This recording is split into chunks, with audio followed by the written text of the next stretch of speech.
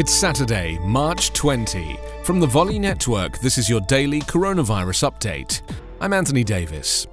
Students can safely sit just 3 feet apart in the classroom, as long as they wear masks, but should be kept the usual 6 feet away from one another at sporting events, assemblies, lunch, or chorus practice, the Centers for Disease Control and Prevention said yesterday in relaxing its COVID-19 guidelines. The revised recommendations represent a turn away from the 6-foot standard that has sharply limited how many students some schools can accommodate. Some places have had to remove desks, stagger schedules, and take other steps to keep children apart.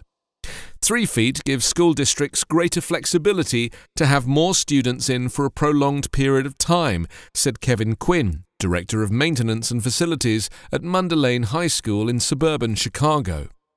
In recent months, schools in some states have been disregarding the CDC guidelines, using 3 feet as their standard.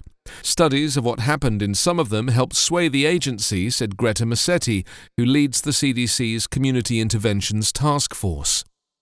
Scientists are exploring several possibilities that might explain at least 18 reports of extremely rare blood clots in the brain that occurred in individuals in the days and weeks after receiving the AstraZeneca COVID-19 vaccine. But many scientists say there is no definitive evidence, and it's not clear whether or why AstraZeneca's vaccine would cause an issue not shared by other vaccines that target a similar part of the coronavirus. The current number of tested US coronavirus cases has increased to 30,425,787.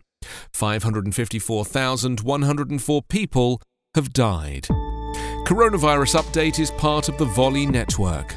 Find us online at coronapodcast.org.